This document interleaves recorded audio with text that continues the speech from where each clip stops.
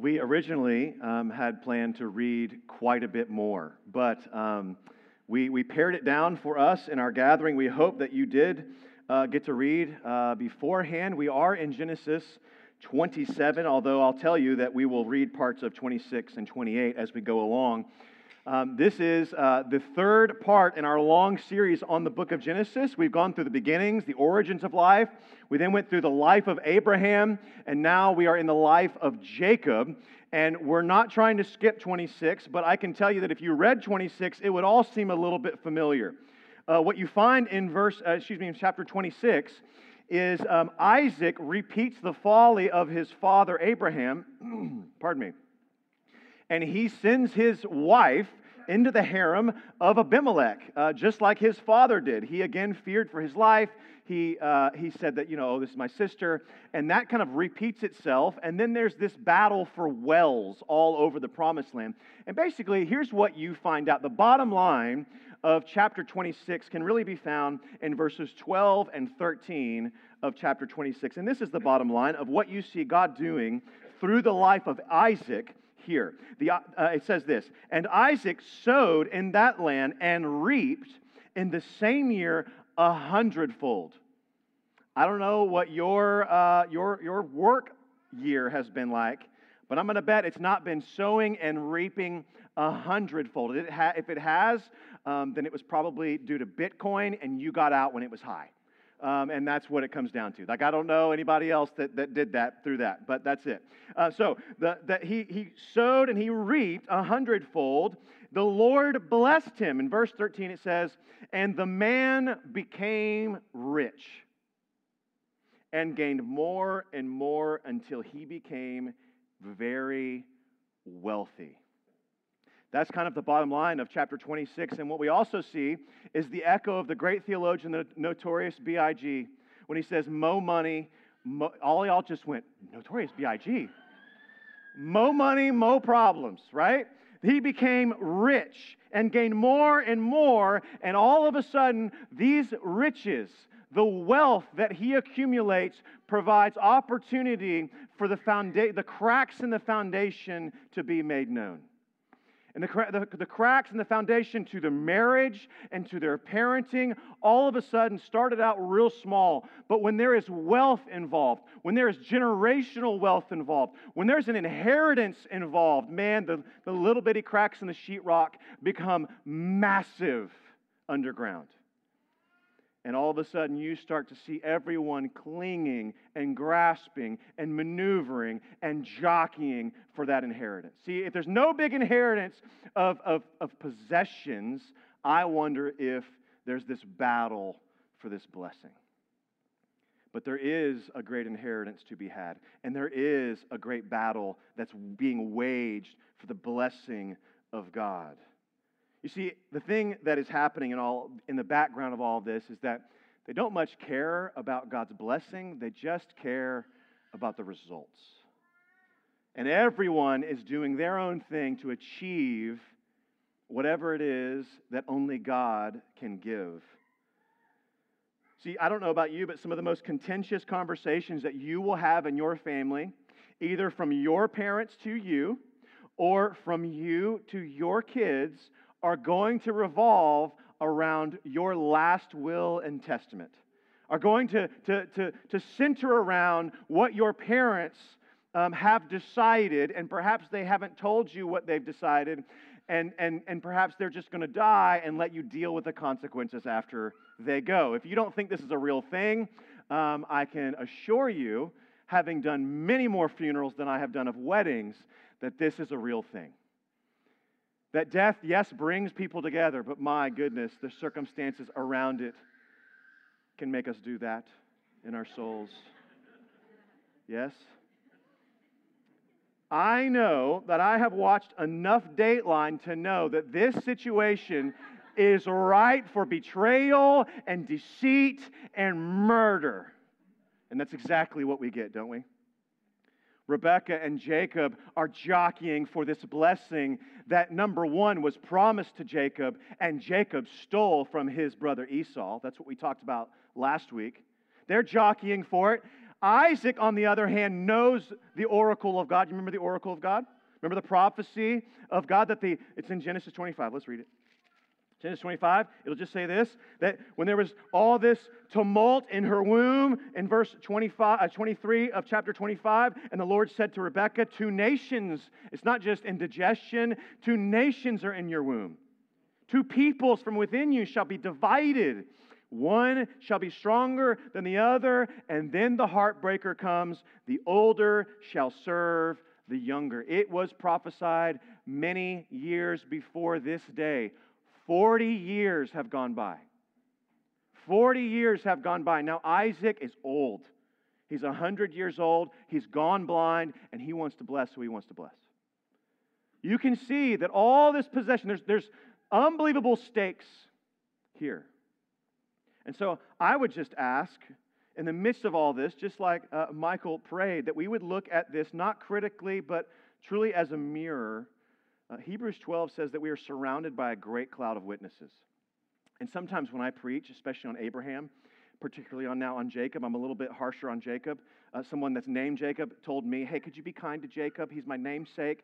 I'll try. I'll do my best. But I wonder if we're surrounded by a great cloud of witnesses in heaven looking down on us. I sometimes wonder when I'm preaching and when we're receiving, that can get a little critical on the fathers of the faith. Where they're looking down on heaven going, man, that was really critical, bro. I don't want to do that today. I do want to invite us to look at the Scriptures as a mirror to our souls. Because I would just ask you, if there is a battle for blessing, and there is, 22 times in the chapter 27 is the word blessing used. 22 times in one chapter. There is a battle here to receive something, to grasp something that they do not have. And so I would just ask, what would you do? What would you do? What will you do? What have you done in a situation where the stakes are high? If you are Isaac and you prefer Esau, the man's man, goes out with a bow and just kills things and brings it in and cooks things for you all the time. If you're Isaac and you prefer Esau, if you're Rebekah and you prefer Jacob, who's in the tents and has smooth skin, if you were Esau and you regretted your decision to sell your birthright, if you were Jacob and you rightfully purchased that birthright, what would you do? You see, this is the kind of thing, this situation is the kind of thing that happens when we battle for a blessing that we cannot gain or earn. But we've deceived ourselves into thinking that we can jockey for it. But instead, what we will be reminded of throughout this passage is that God's salvation and His blessing is by grace.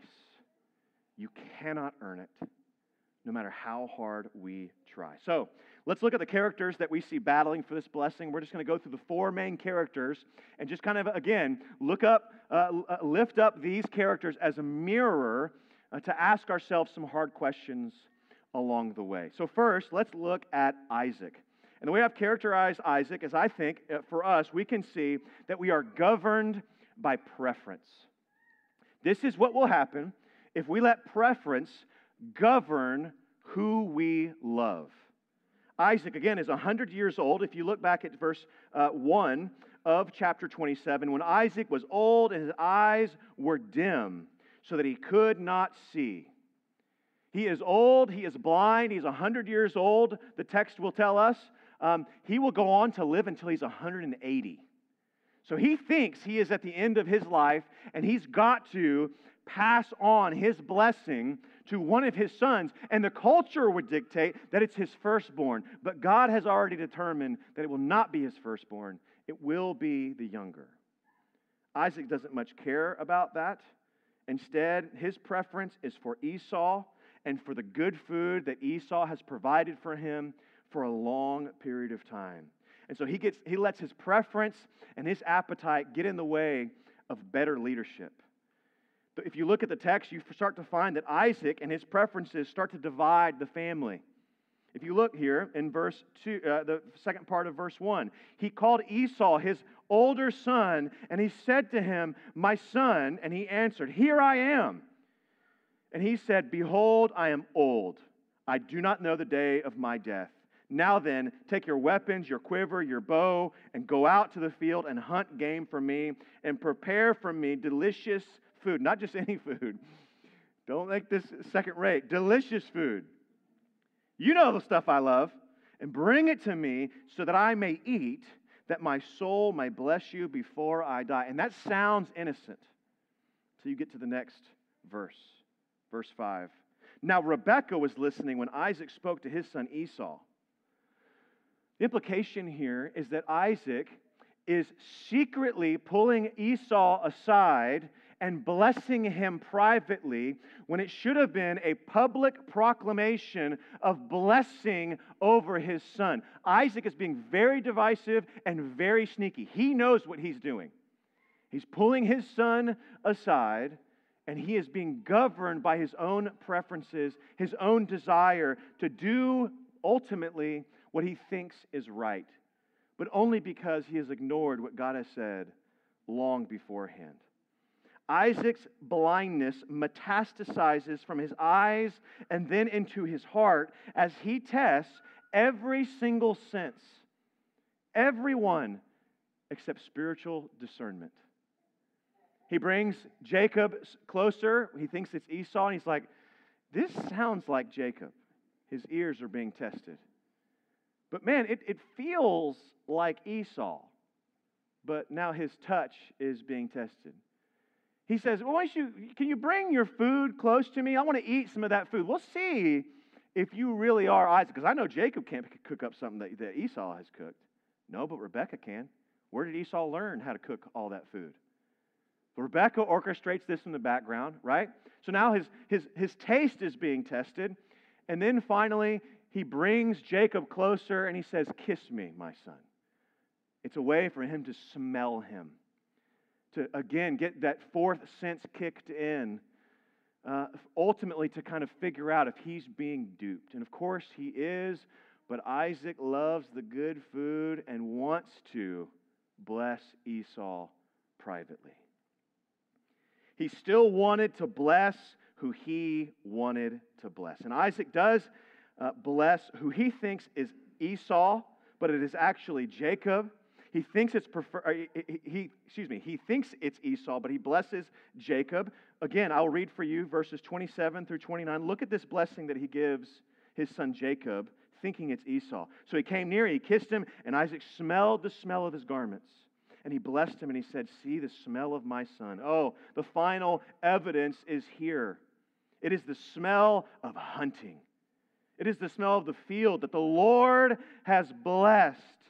May God give you the dew of heaven, the fatness of the earth, the plenty of grain and wine, and let peoples serve you. This is the Abrahamic covenant now being passed on to Jacob, just as God had said beforehand.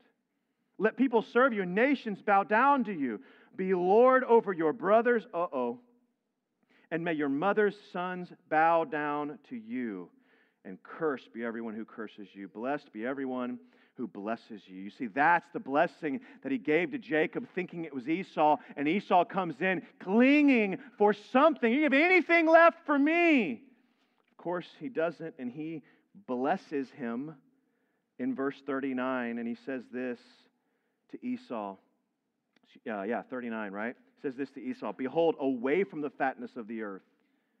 Jacob gets the fatness of the earth, the goodness of the earth, the best parts of the earth. But away from that, O Esau, shall your dwelling place be. And away from God's provision of manna from heaven, of dew of heaven on high. No, it's not going to be anything else besides violence and strife and division. By your sword you shall live, and you shall serve your brother Jacob. But when you grow restless, you shall break his yoke from your neck.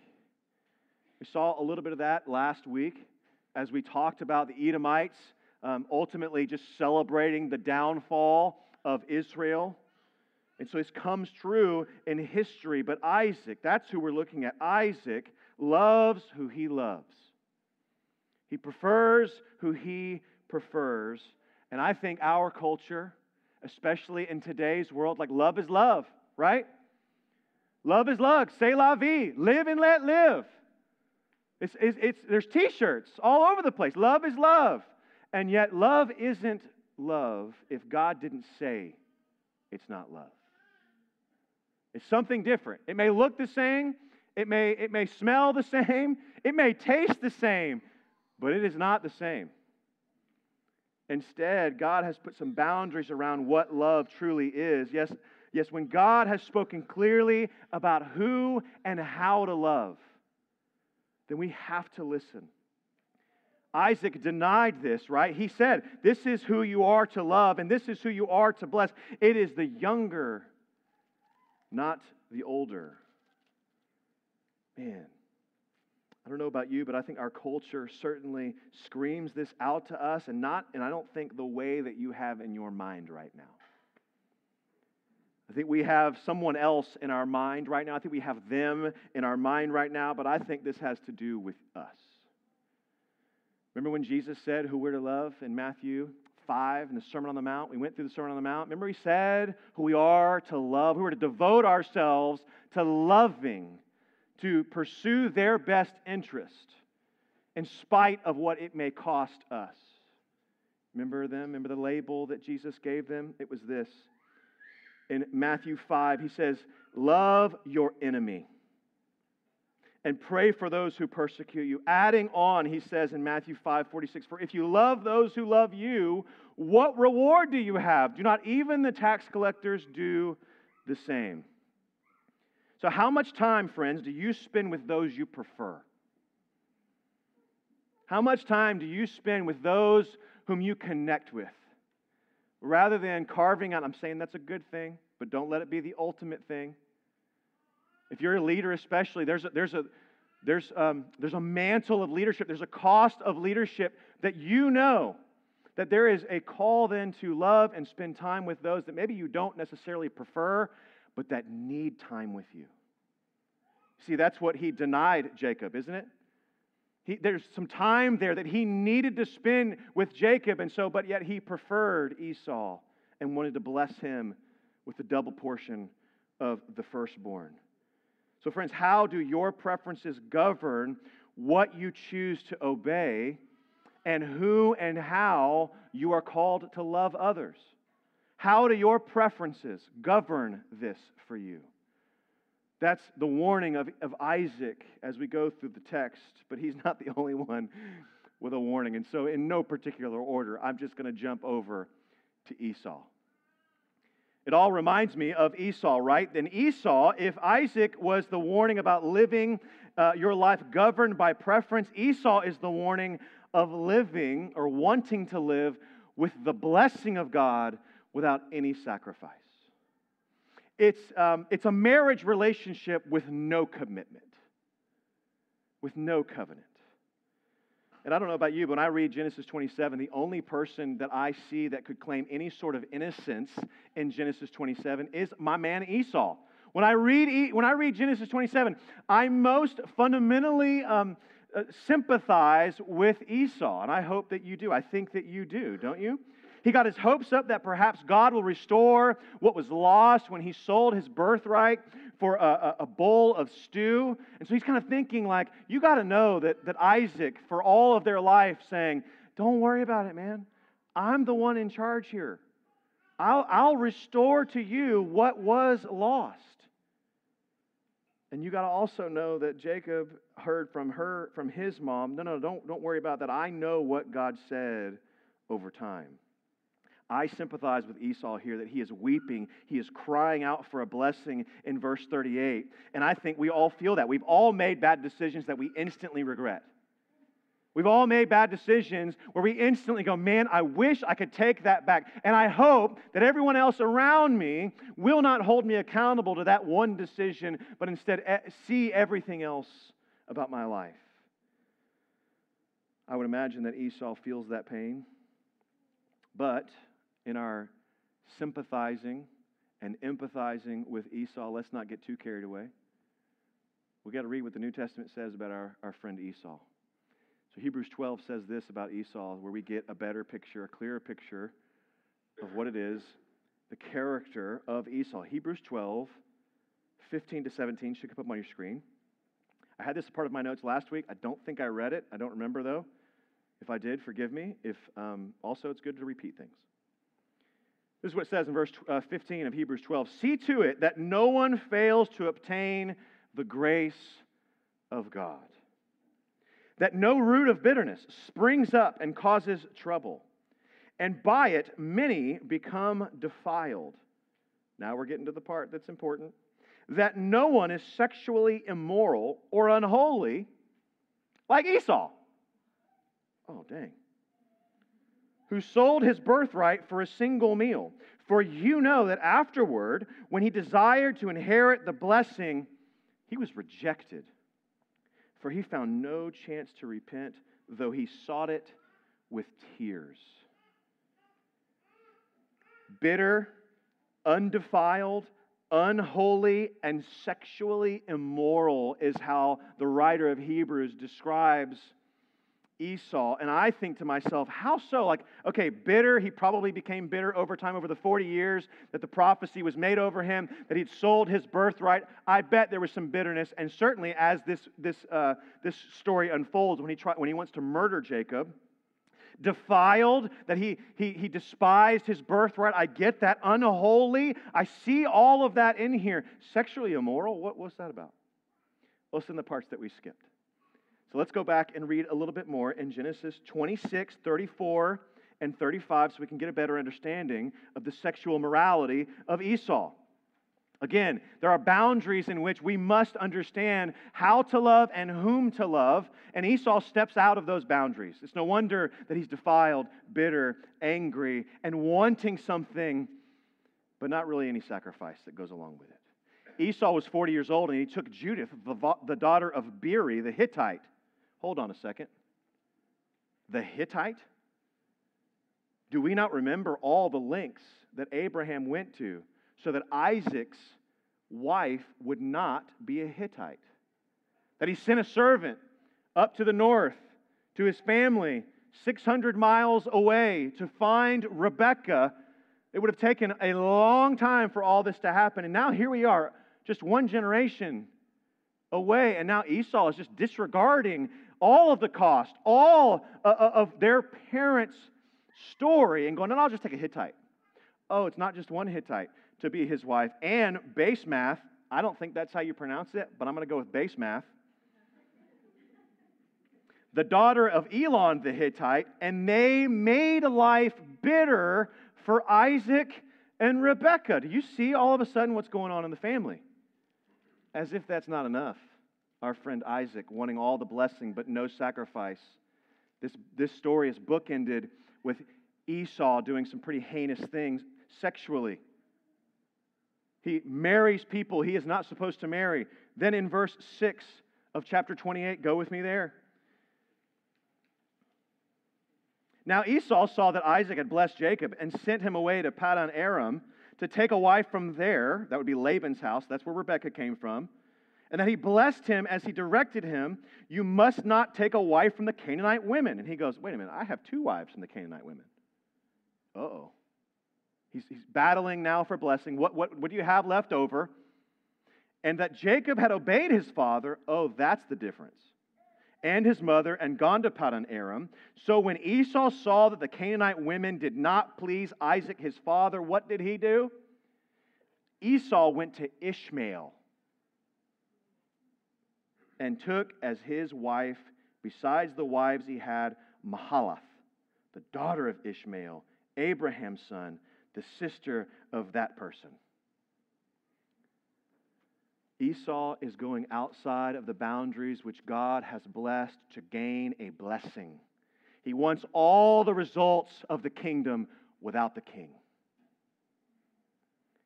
That's absolutely what's going on inside of Esau's heart. It's no wonder that he is described as bitter, defiled, unholy, immoral. And now he wants his dad to fix his mistakes. And you know who stands in the way of that kind of parenting? God. God steps in. And although everyone is jockeying for the position of this blessing, God has orchestrated a plan and will use even the deception of Jacob and Rebekah to fulfill what He said should happen.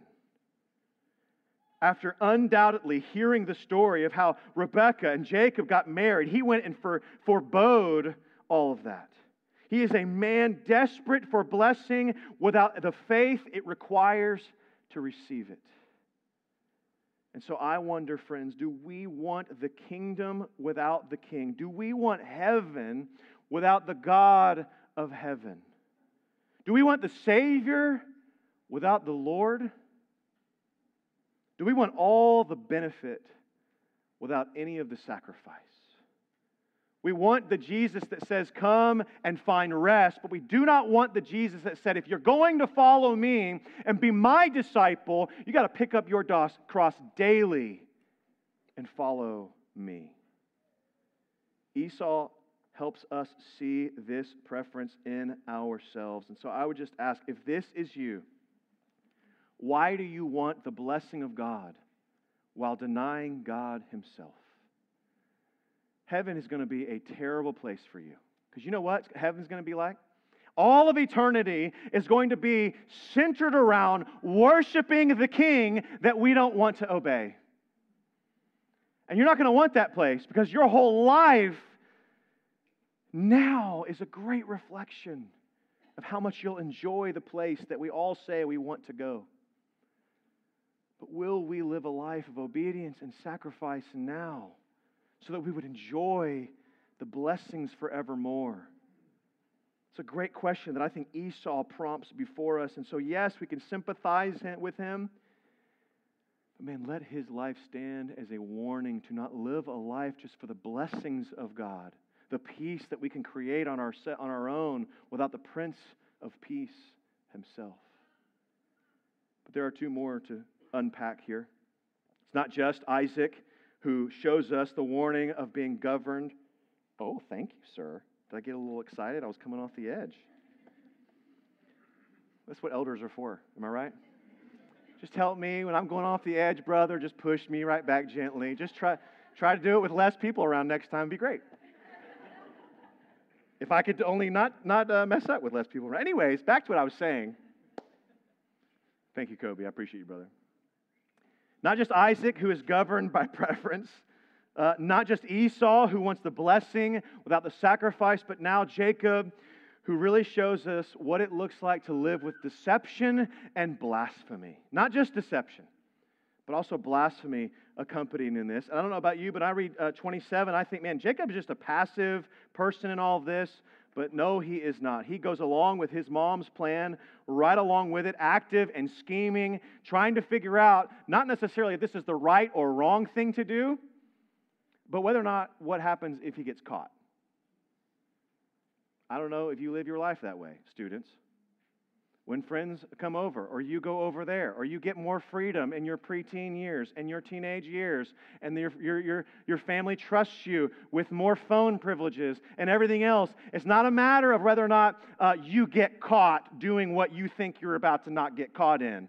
We have filters for those things. But it is a matter of whether or not it is honoring and pleasing to Jesus, who is seeing and watching when your parents aren't around. And all the parents said, and all the students said, oh, man. Sounds the same. It's got like the same words, amen and oh, man, but no. Yes, there is deceptive blasphemy going on here with Jacob, right? Rebekah heard the oracle of Genesis 25. You can guarantee she told her favorite son over and over and over again, you're the chosen one. Just as much as you can guarantee that Esau had heard from Isaac. Doesn't matter that she says that Jacob is the chosen one. You're the firstborn, my man. You're my favorite. But friends, there is a fine line between what Rebekah has done, which was entitle a monster, and what we must all do, and that is instill self-confidence in our kids. Jacob steals his brother's blessing, and again, he is not concerned about doing what honors God, but on whether or not he's going to get caught. Look at verse 12. Perhaps my father will feel me, and I shall seem to be mocking him and bring a curse upon myself and not a blessing. You see what he's concerned about? What happens if this goes wrong, Mom? And then again, this blasphemy comes in with verse 20. When Isaac asks Jacob, man, I just sent you out to go into the field and hunt. How is it that you've come back so quickly?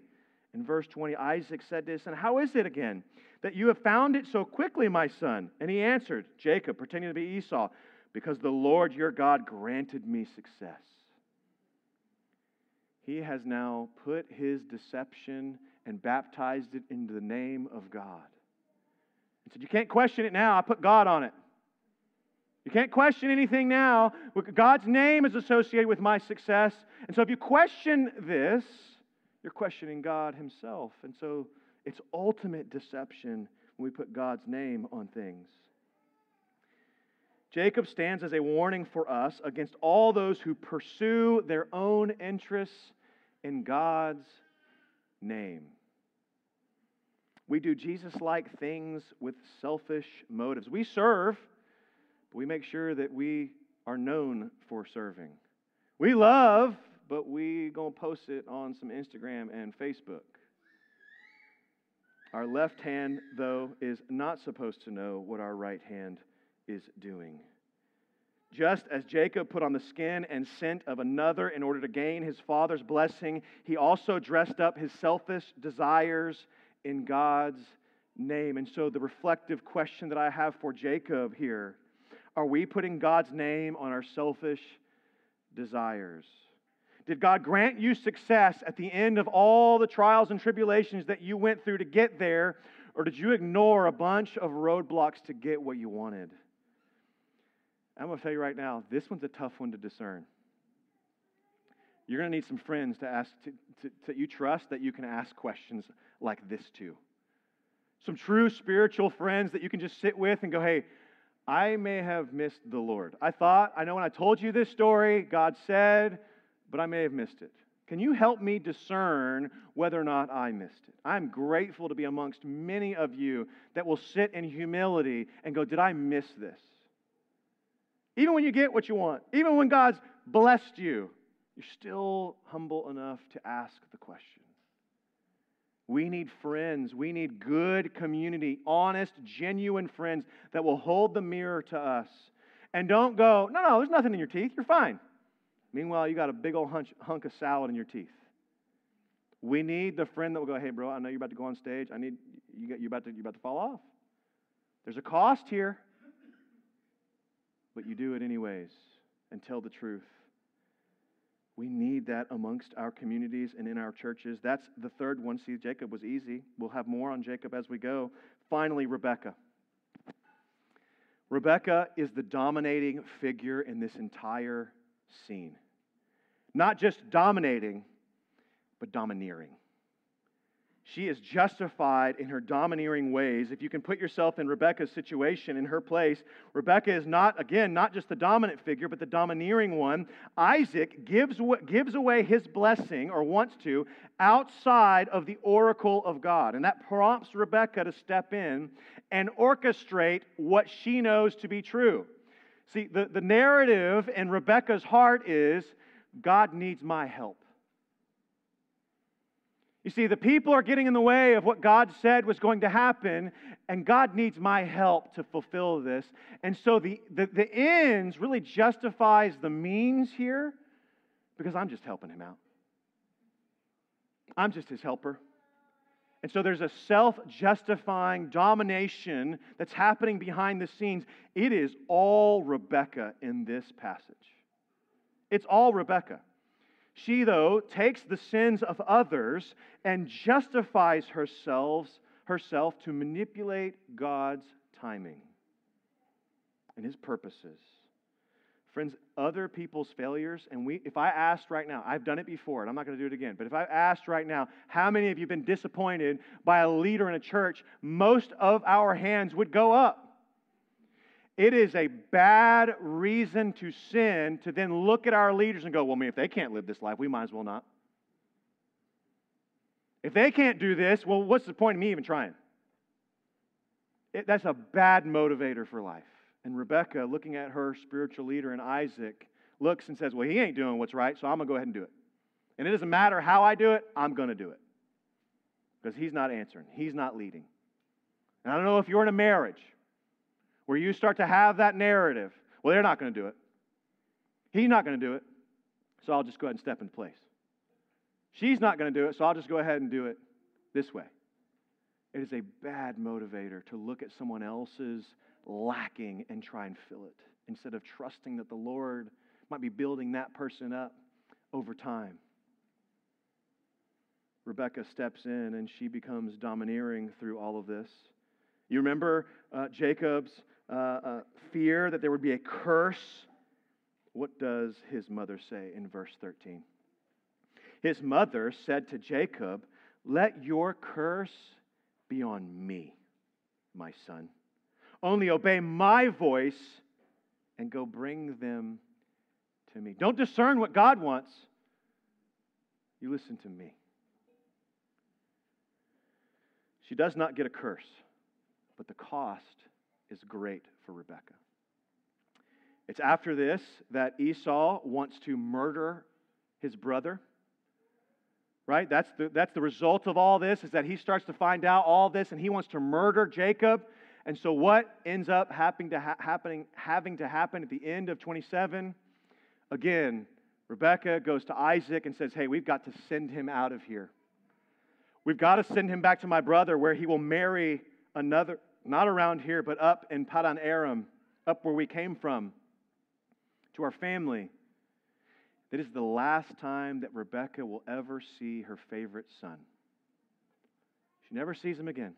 I don't know if you're a mom, but could you imagine saying goodbye to your baby boy and never seeing him again, all because you got in the way of God's perfect and pleasing will? And not only that did you never see your favored son, but your unpreferred son starts to multiply the bitterness by bringing other women into the home. That it's not enough to have Hittites around, but now he's got Ishmael's kids in here. Oh! You can see a curse brewing, just circumstantially, for Rebekah. Rebekah's death is left out of this narrative. In Genesis 35, when everything shifts over to Joseph, Rebekah is not mentioned. You know who's mentioned in place of Rebekah, whose death and is buried with their forefathers? It's her nurse that came with her from her father's house. Rebekah's death is never mentioned. It's Moses' subtle way, the narrator, the author of Genesis, is Moses' subtle way to go, she doesn't even deserve to be mentioned here for what she did in this scene. You see, this is the fruit of someone who has to grasp control of life, living white-knuckled on the results of exactly what I want it to be, or exactly as I think I heard God say it. In this time and in this way, and there's a white-knuckling to this that I think we can all go, "Oh man, I was cool with you talking about Rebekah, but I'm not cool with you talking about it now." That a white-knuckled life can manage life, but they will only thrive when they let go of the control into a God who loves them far than they can ever imagine, and may disappoint them along the way. And that's okay. That there is a better will to be had than our own for those of us that need control. Because the road to getting what is promised is far too easily compromised when we manipulate others around us. And Rebekah, see, the thing about Rebekah is that she values all the right things in the story. She values the blessing. She values the promises of God. But where she goes wrong is that she becomes self-righteous in thinking God needs my help. So I would ask as we close, are you justified in taking control in your life? Others let you down? People in control? People in authority? Those people let you down over time, and so your reaction, subconsciously or consciously, has been to just white-knuckle life and gain control back. You might be justified in that response, but that is no way to thrive in the kingdom, because guess what? Only one person has control. and everything else is a mirage. So I will ask you a few more questions here. What are we to learn in all of this? Well, it's important to again remember this is a battle for the blessing of the firstborn. A battle for the blessing of the firstborn. It was to the firstborn that the double portion was given. Esau squandered it. Jacob stole it. Rebekah orchestrated all of this. And Isaac wished that he could give it to somebody else. And yet, through Jesus, this blessing of the firstborn, if we read in Hebrews 12, if we kept reading in Hebrews 12, it says this, that we are the assembly of the firstborn. What does that mean in regards to the blessing of the firstborn? It means this. If we are in Christ, God has blessed you as a firstborn because He, His firstborn, took on our flesh. Just as Jacob took on the flesh of Esau, so did Jesus then take on our flesh. Not to deceive us, but to reveal the beautiful will of our God. He died for unworthy people like Jacob and Esau and Isaac and Rebekah and Amy and John and Kobe and Lance and Jennifer and Andrew and everyone else. He took on the curse like Rebekah promised to take on the curse so that He would give us the blessing of our Father. He sent away His favorite son, just like Rebekah had to send away Jacob so that we could become and be brought near as His sons and daughters. If only we would repent and believe in the good news of the kingdom. If only we would try and quit trying to battle for the blessing of the firstborn and instead receive it by faith. Receiving it in full faith of the one who blesses.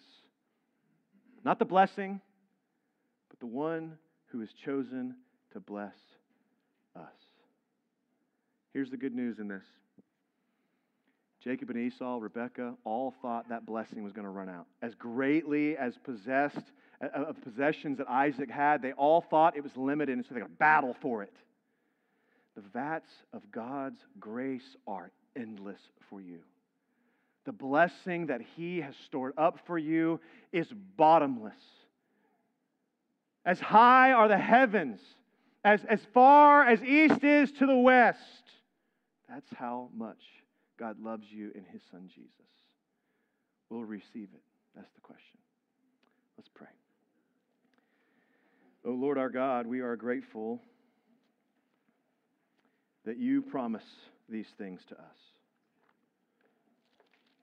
And we're also grateful that You are patient. You're patient of us when we go left or right or cling and grasp and white-knuckle blessings as if somehow we're going to lose them. Where we don't find ourselves trying to be in control. Maybe we just try and find ourselves doing all the right things for all the right reasons in all the right ways so that we can get what we want. And once we get what we want, man, our prayer life goes silent, doesn't it? Oh Lord, forgive us for such fickle faith.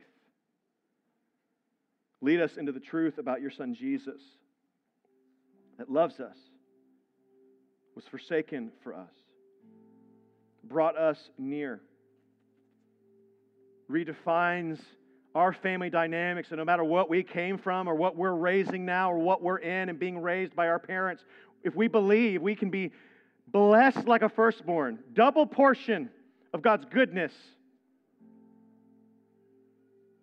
looking forward not just to a kingdom, but to the King who reigns and rules over all things. May we be a people who trusts and follows. In Christ's name do I pray.